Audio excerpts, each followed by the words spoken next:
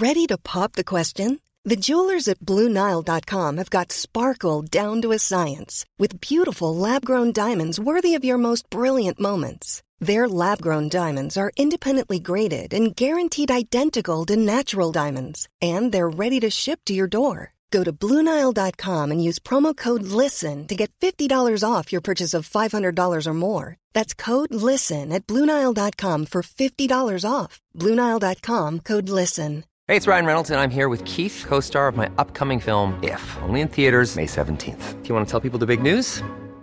All right, I'll do it. Sign up now and you'll get unlimited for $15 a month and 6 months of Paramount Plus Essential Plan on us. MintMobile.com/switch. Upfront payment of $45 equivalent to $15 per month. Unlimited over 40 gigabytes per month. Face lower speeds. Videos at 480p. Active Mint customers by 531.24 get 6 months of Paramount Plus Essential Plan. Auto renews after 6 months. Offer ends May 31st, 2024. Separate Paramount Plus registration required. Terms and conditions apply if rated PG.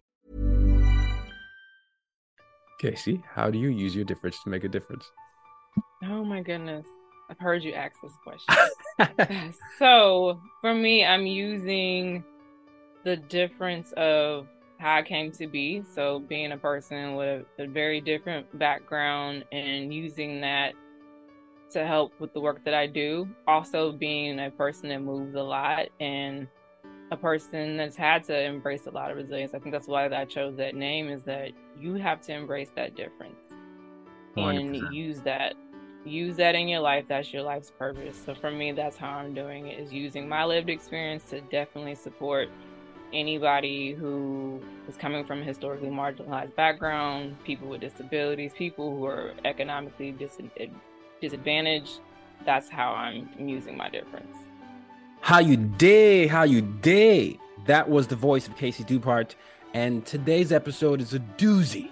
Yes, doozy. Am I old? Well, I didn't even think that I would be using that term, but here we have it.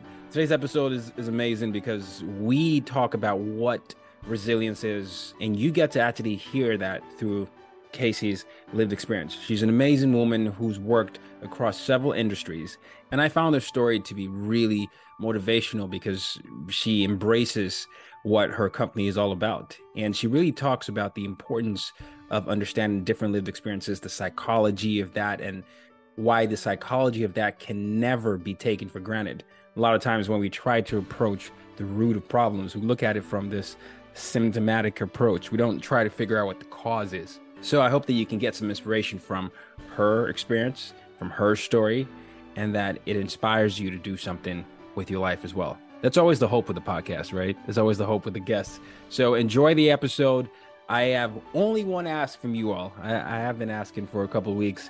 Please go to wherever you listen to podcasts and leave a review. I lied. I have another request. Share an episode or two with friends or family, and then we can continue to grow that way. That's the best way to grow the podcast. I love you all, but for now, enjoy the episode. Welcome, everyone, to another episode of As Told by Nomads. Today's guest is Casey Dupart. Now, she's the founder of Embracing Resilience Consulting, and she's been involved in schools for the past 14 years. She's trained in school psychology, applied behavioral analysis, racial equity, inclusive leadership, project management, trauma, as well as educational leadership. And she has led state school psychologists and behavioral analysis associations, designed state social and emotional learning frameworks, as well as served on a national equity, diversity, and inclusion task force. So you can probably sense a theme here. We're going to be talking about a lot of applied behavior, psychology, and inclusion. Welcome to the show, Casey. No, thank you for having me. Well, I've been busy. You have been busy. You know, sometimes when you're on stage and you hear someone read your bio and you're like, I don't know if I give myself enough props. I feel like reading your bio, I could see it, 14 years. That's right. Incredible. Kudos to you. Right. Yeah. We've been hitting a lot of different places, my husband and I, because he's Air Force. So I've been able to sample quite a bit. Okay. Well, then let's even go back to the beginning. You're originally from, is it the South? Austin. Yes, Austin, Texas. People they say this about Austin. They say, Austin is the keep a weird function of Texas. So what is it like growing up in Austin? And I know you grew up in Austin before it became this tech space, South by Southwest. So what was that like? So I was there when it was cool. Oh, wow. Okay. Before it evolved into what it is now. No shade, but it's different when I visit home now.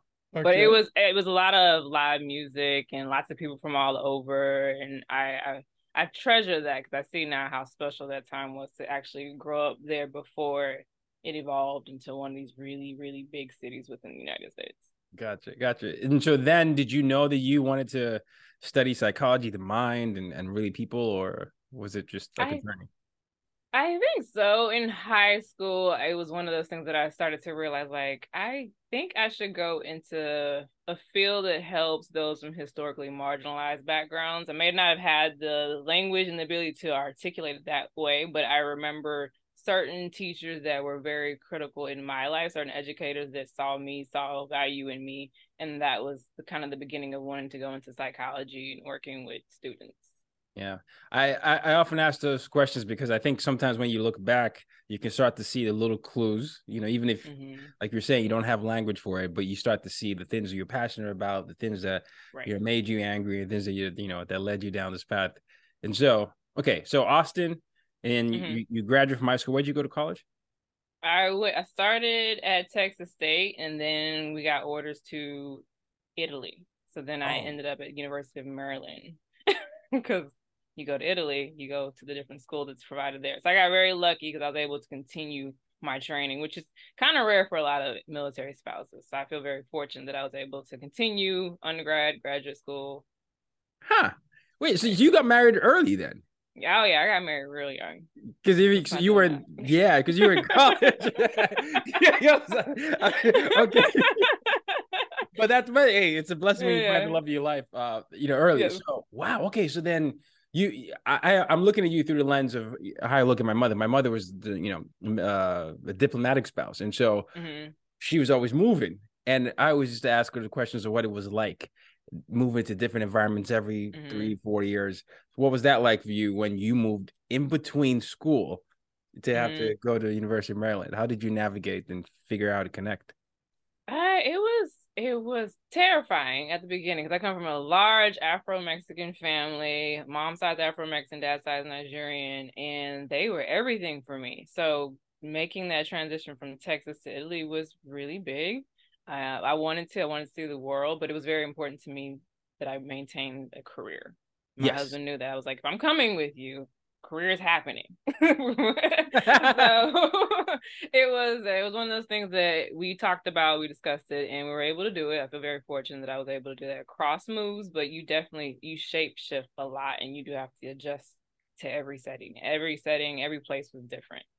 That's the part there though, the maintain the career because Mm-hmm. how did you do it? Because even with my mom, she would have to resign often. Mm-hmm. And we talk about it now, and I'm always saying, I don't know that I like the system in place that the spouse has to do Right. something, but you found a way to not do that, which is an interesting thing to hear. How did you maintain a I career? was very fortunate, and I didn't realize how fortunate I was until this is move 6, and I'm moving to Honolulu, and I realized like, oh, certain places are really difficult to navigate. Yes.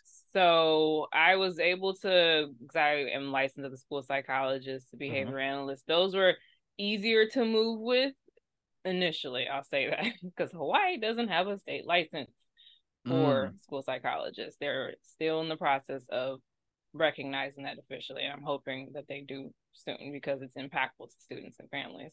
But I was able to do it from Maryland, Texas, North Carolina, and Utah. I was able to keep licenses. Certain states don't always have a license for BCBAs, behavior analysts.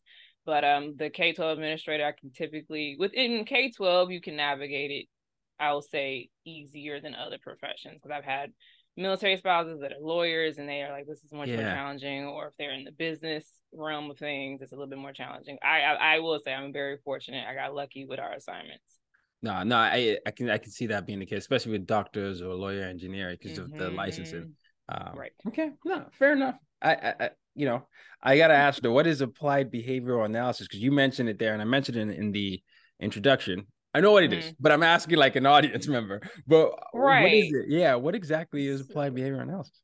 So layman's terms, we know how to understand environment in order to implement behavioral change. So a lot of us work with people with disabilities, people with autism often, or within the school setting, helping students who are struggling with developing socially appropriate behaviors or regulating properly. A lot of students who have been impacted by trauma. So a lot of it is helping to develop behavior intervention plans so that people can develop skills for life.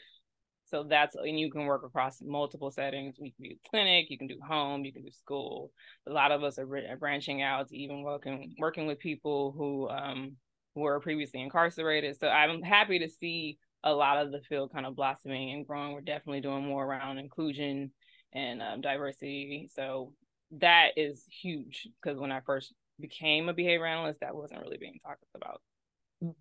One of the reasons I asked the question is because I do think this is one of the, I work in diversity as well. It's one of the things I don't think people talk about enough. You brought up incarcerated, you brought up people dealing with different things on the mental health spectrum. How is it really applied on a systemic level, when it comes to diversity or inclusive rules and regulations in schools and workplaces?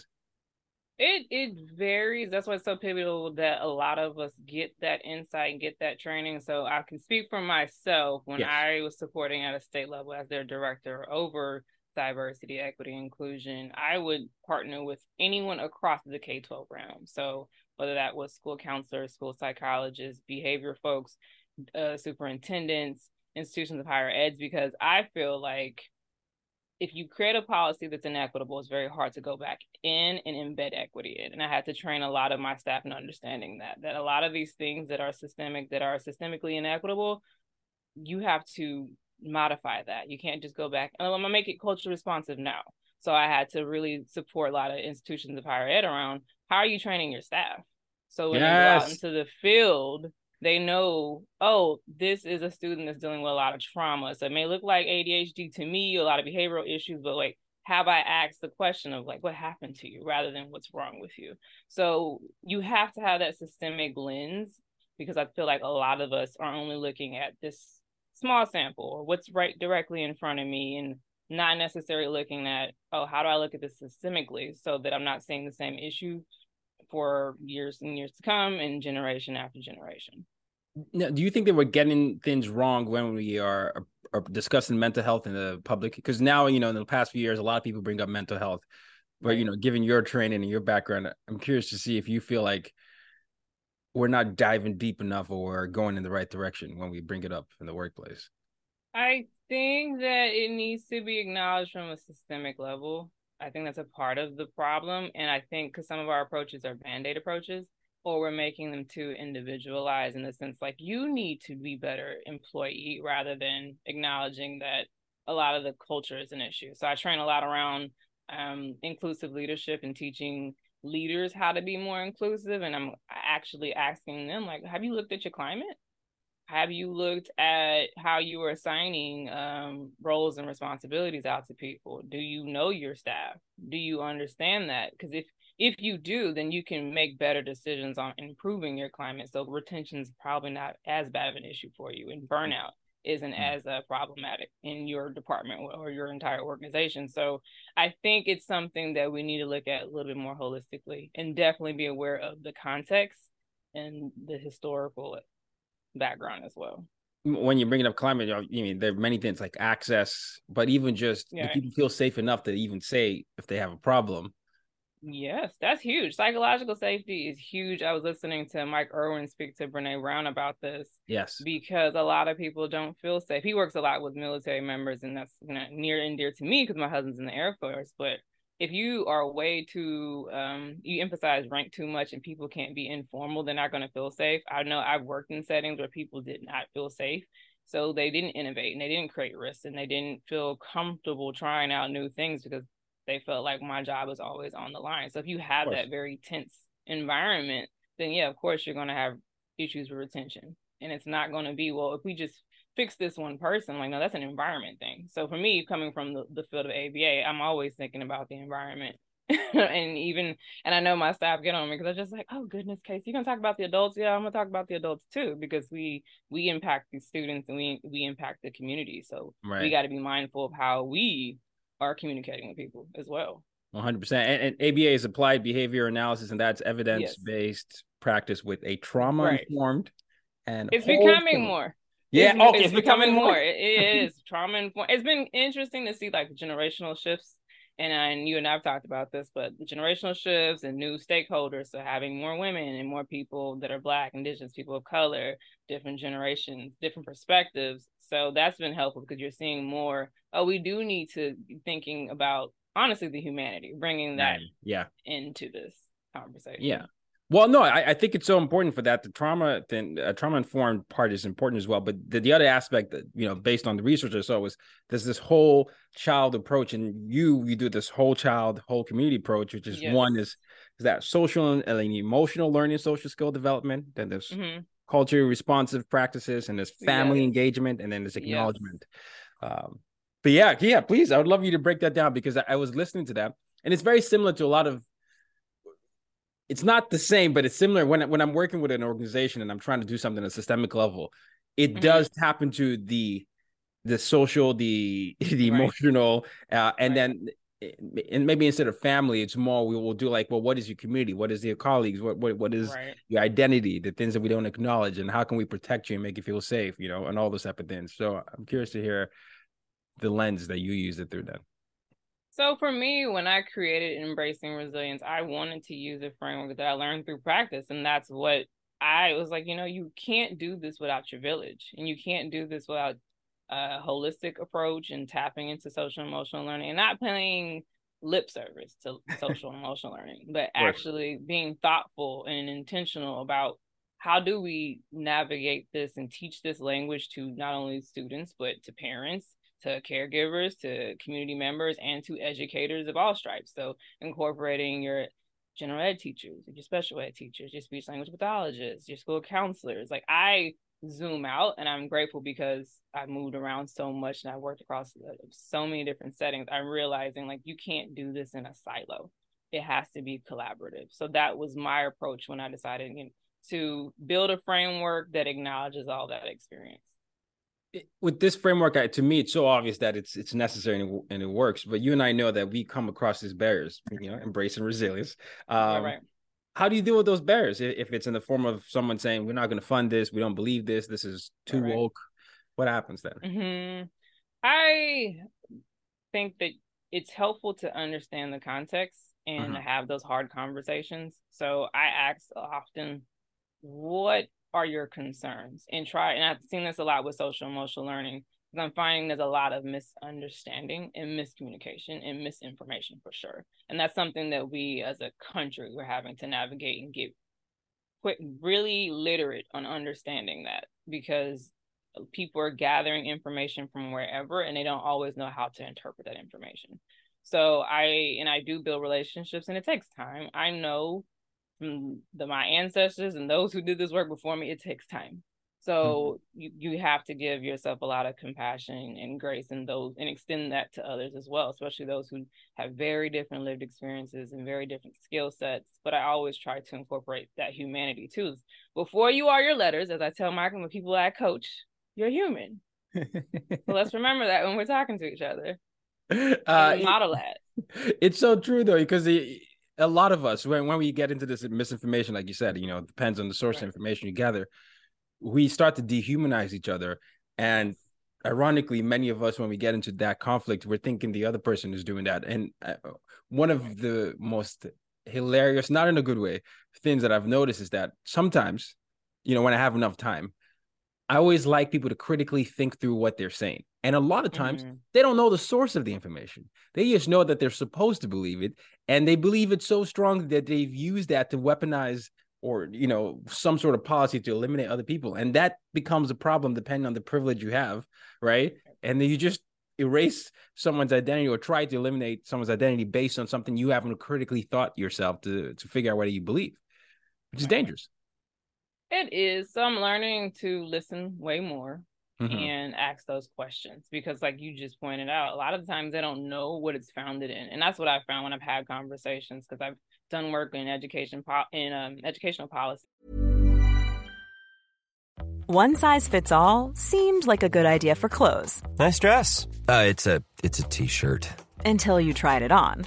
Same goes for your healthcare. That's why United Healthcare offers a variety of flexible, budget-friendly coverage for medical, vision, dental, and more. So whether you're between jobs, coming off a parent's plan, or even missed open enrollment, you can find the plan that fits you best. Find out more about United Healthcare coverage at uh1.com. That's uh1.com.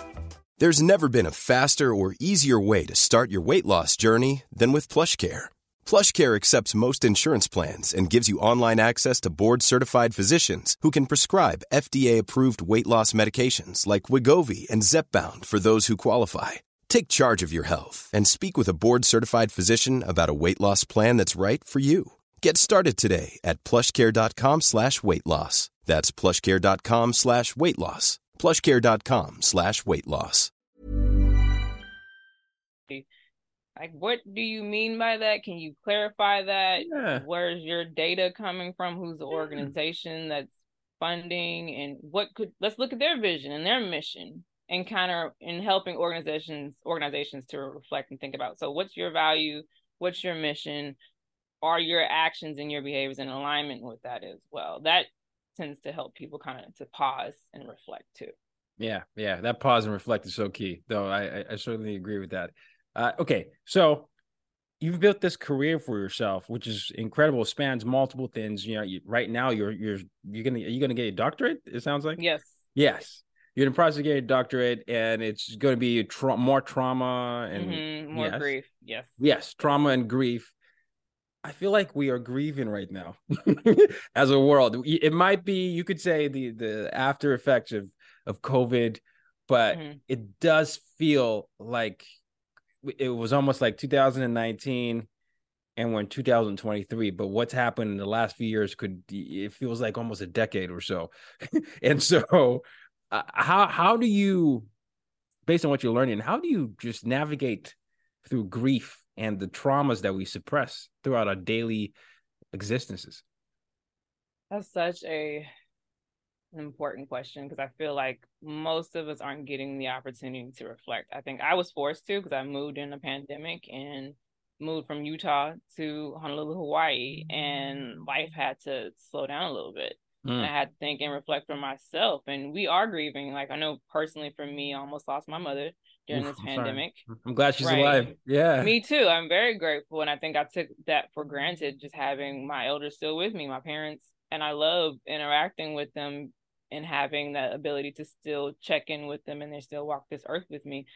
I think it takes an ability to do that reflection and to learn how to do it, to acknowledge that grief. What I'm finding is a lot of us don't know that we are grieving, and that even if you didn't lose someone, you lost certain milestones. So if you are a child that graduated during this, you didn't get to have that graduation, or you didn't get to have like those coming of age, like that prom, or you didn't get to move. I know parents navigating this is a really challenging thing right now. It's like, wait, I planned for my child to go to college, and now with navigating this pandemic and finances and looming recessions, that dream might not actually happen. Yeah. So there's a lot of grief with life changing. I know for me personally, life changed with this move. Life did not go as I planned it to. And I know that me and my husband had to navigate that, and almost losing my mother. And so I think there's definitely a need for us to really be thoughtful about this time and what it looks like. And when I train organizations and colleagues around this, I'm like, you got to be mindful of what we're experiencing, or we're still experiencing, and that this has been incredibly difficult for us. Yeah. That's beautifully said. And I appreciate you even just reminding people of the many faces of grief. I think a lot of times people would say, a lot of times people associate grief with things related to the military. Like, oh, I don't have PTSD. I didn't go to war. I didn't do that. Right. But you're acknowledging it could be, you didn't graduate the way other people did. The connection, even the kids that were born during the pandemic, that, I don't know what the social and emotional effects are going to be in the next decade, but missing that first 2 years, that could be a different experience, right? And people experience breakups, they lost jobs, all those type of things. I'm a research person, so I'm always thinking, like, I wonder what the research is going to be like in the next 10 years. Same. I ask my husband that every day. I wonder, because I'm curious to see how we are going to be impacted people as humans, as being children, especially if you're navigating COVID and remote learning. And what does that do to your social skills and your ability to even access people that are your age or developmentally the same level as you? Yeah, I agree. And then, that's you're saying embracing resilience matters even more so now than it did before. So, okay, with your company, who are the people you like to work with? I love to work with everybody. I do. I love to work with everybody. Organization, state level leadership, a lot of educators, of course, so of all flavors. I'm very multidisciplinary in my approach. I think that is pivotal in the work that we do because we do it together. So, and I found it to be way more successful and impactful when you work with everybody that sits at that special education team meeting or family and community meeting, whatever that looks like, but having everyone. So I work with social workers, school psychologists, school counselors, those who are of the ABA realm as well, and then nonprofits. So anybody wanting to do work that benefits communities, that's who usually reaches out to me.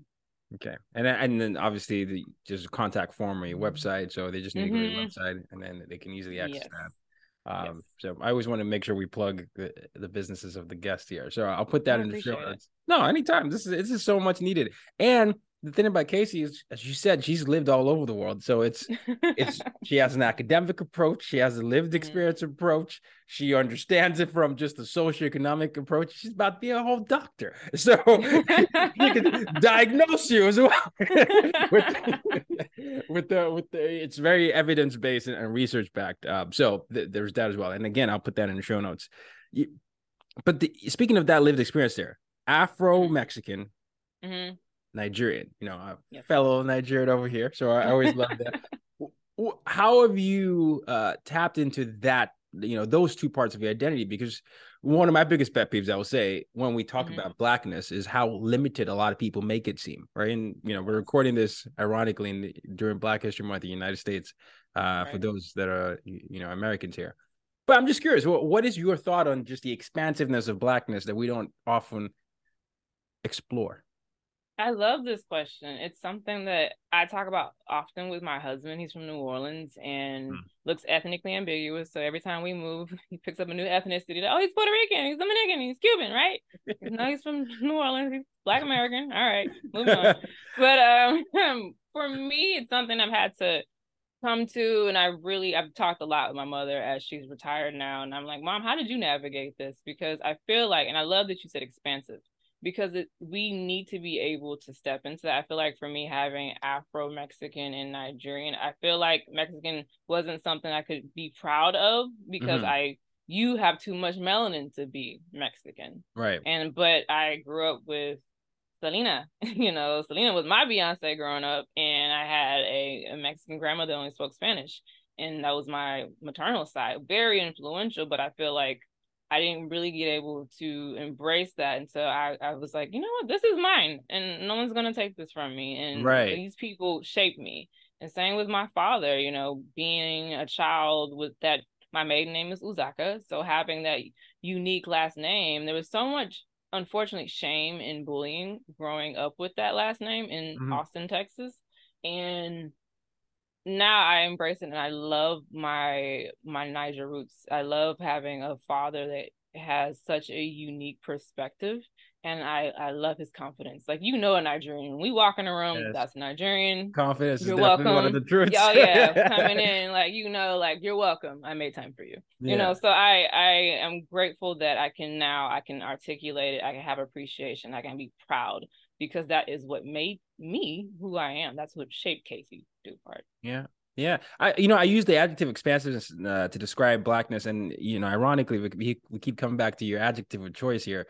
Resilience is another thing, and I believe, as we continue to work on expanding the stories, that there's shared harmony that we can find once we express the resilience, right? Whether it's through colonization or enslavement, and but one of those tools, is this divide and conquer thing, I'm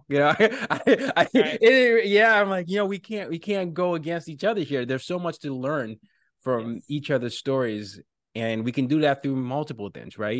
Through discussing how we unlearn the generational trauma, how we tell more stories through art and music and all those things. So, I'm with you there. So, I'm not going to give up though. I believe it. I Me believe in us. neither. You gotta have hope. You do, and you do. Of And course. it's constant unlearning and re-educating, and we all are coming with it. With that, there's a lot, like you said, that intergenerational trauma and that baggage. Yeah. Gotta do that internal work. It's continuous. Everything starts with that, So, I mean, you're uniquely positioned to understand the internal work. I think a lot of times people think the internal work makes them feel weak, especially if you're, a man. Sometimes you're like, right. It's not masculine enough. And so, what are some baby steps that we can take to start doing that inner reflection, that inner work, to start off with that? I think too, you gotta question who told you what. And why are you giving them so much power? I think this is something I talk about a lot with my husband, who's cis heterosexual man, and expanding what we think masculinity can be. I think there's been a lot of limitations, and I feel for men because of that, because we need to allow them to be able to embrace all aspects of humanity and not draw judgment for that, because I feel like that denies you the ability to have such a multi-dimensional existence, because you're limited and defined and restricted on what quote unquote masculinity is supposed to look like. I think with that internal work, allowing yourself to understand how you came to be, and then questioning, like, does this even still work for me? Like being able to reflect in your life and show up authentically. What does that look like? And what work has been done to do that work? To be able to be vulnerable, to connect with people, to be able to own when you do something that's harmful. Yeah. Like, that is a lot of it, is acknowledging, like, I have work to do, and having that humility to do it. Man, we all do, but I think it's like, like you said, it's asking how you came to believe what you believe. I think that's one of the most fundamental questions you have, because people don't expect people to actually do the research, and we've proven them right many times as a human race, essentially. Like, oh yeah, this person said that, so it must be true. Interesting. Okay. So with the next steps for you're about to get a doctorate. You have this amazing business where you're helping anyone who really wants to work through these things, and you do that with organizations, with individuals. What is the bigger picture for you? Where do you see that happen? How do you see it growing in the next 10 years or so? I'm hoping that there's not so much of a dependency on outside consultants like me to help, especially when it comes to cultural responsiveness and DEI. And I'm hoping that with our existence, people like me can help systems to change. That's my hope, to alter and adjust. So you don't need to be so dependent. And this is what I've had to train on often with teams, is like, you'll have that all-star, and they will build out your multi-tier system of support or your social emotional learning. And then life happens and you no longer have them. So that all goes with them. And I've been that person. So Casey developed all our positive behavior interventions, systems, and supports. And then she got orders, and it went with her. So I'm hoping that I can help people create sustainable, connected, collaborative systems wherever that is. Yeah, such a great point too, because with consultants like ourselves, one of the things I'm hearing you say, that I felt good hearing that, because one of my biggest things sometimes is I often feel like I lost something when I lose a client, because I'm like, I don't know if it's gonna stay the same. I don't know if I leave, this is gonna be what you're saying. I mean, it's here, but based on what I'm seeing, I feel like if I go away, it might not be. You might just not think it's serious enough, and you can't do anything. Just like you did that, right? And you have to move on. But I take it personally sometimes, because I do really want that behavioral change for anything sustainable. But you're planting seeds. That's how I look at it. It may not be swift, but I know, and that's the lesson you learn with working in policy, is that you're planting seeds. You may not see it while you're there, and you might not see it in your lifetime, but hopefully with generations to come, you'll see that growth from wherever you are. So that gives me gives me the optimism to keep doing the work, because it's challenging work and there's a lot of resistance, especially around not maintaining the status quo. But I'm always encouraged by the work that I see children doing and my students doing, and that gives me hope. The next generation of global leaders. Yes. How else do you find your joy, rather? Oh my goodness, I had to have hobbies, because I had to train around burnout. So for myself, I had to reflect on, like, what do you do for fun? What is your play? Because I'd ask educators and my colleagues, what do you do for play? And we're all looking at each other like, I don't have play. So I've had to learn how to play myself. So I've gotten into gardening, and I'm learning more and more about yoga, and I've gotten into salsa dancing and cooking and learning languages, and hopefully I can speak my parents' native tongue one day. But hey, that's something to develop and work towards. So that's amazing.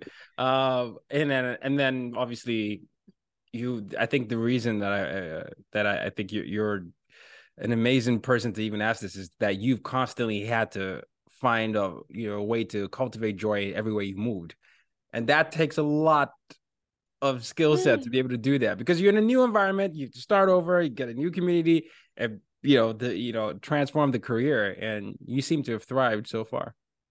I appreciate you saying that. That feels good.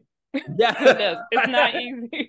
It is not. I always tease my colleagues, I'm like, you want to challenge yourself, you go ahead and move every 2 to 4 years to places you don't always get excited to go to. You go do that. How do you maintain that connection to home then? Or what is home for you? Home is where I am, and definitely my husband. That is my partner. We've been together for the last 18 years. We just celebrated our 17th anniversary about a week ago.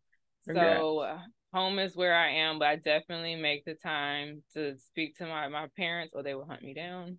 And I reach out to my siblings, and I think I got 16 nieces and nephews now. So I try to stay grounded in my village of people and my friends.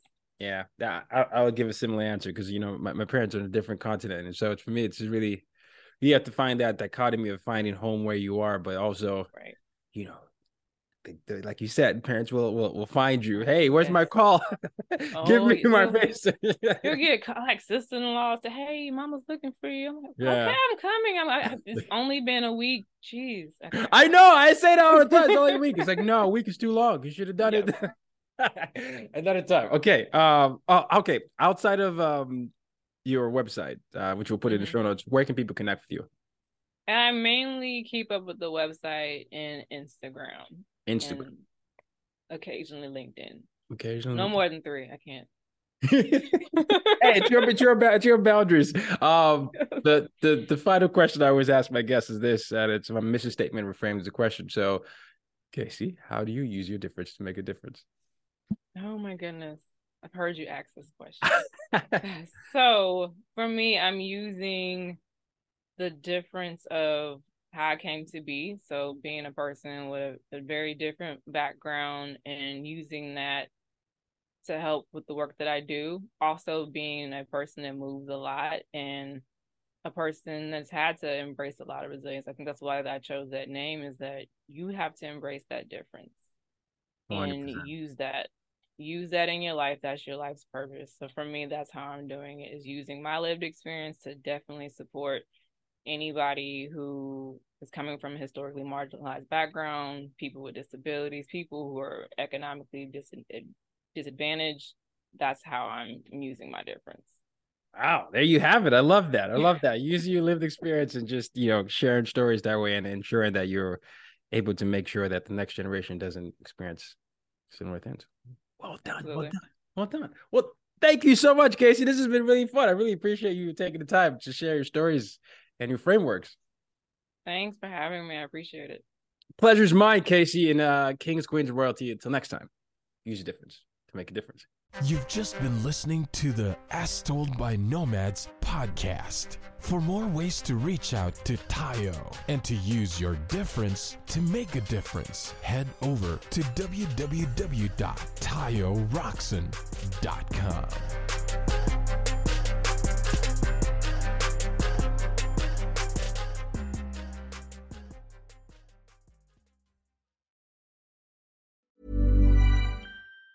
Planning for your next trip? Elevate your travel style with Quince. Quince has all the jet-setting essentials you'll want for your next getaway, like European linen, premium luggage options, buttery soft Italian leather bags, and so much more. And it's all priced at 50 to 80% less than similar brands. Plus, Quince only works with factories that use safe and ethical manufacturing practices. Pack your bags with high-quality essentials you'll be wearing for vacations to come with Quince. Go to quince.com/trip for free shipping and 365-day returns. Mom deserves the best, and there's no better place to shop for Mother's Day than Whole Foods Market. They're your destination for unbeatable savings, from premium gifts to show-stopping flowers and irresistible desserts. Start by saving 33% with Prime on all body care and candles. Then get a 15-stem bunch of tulips for just $9.99 each with Prime. Round out Mom's menu with festive rosé, irresistible berry chantilly cake, and more special treats. Come celebrate Mother's Day at Whole Foods Market.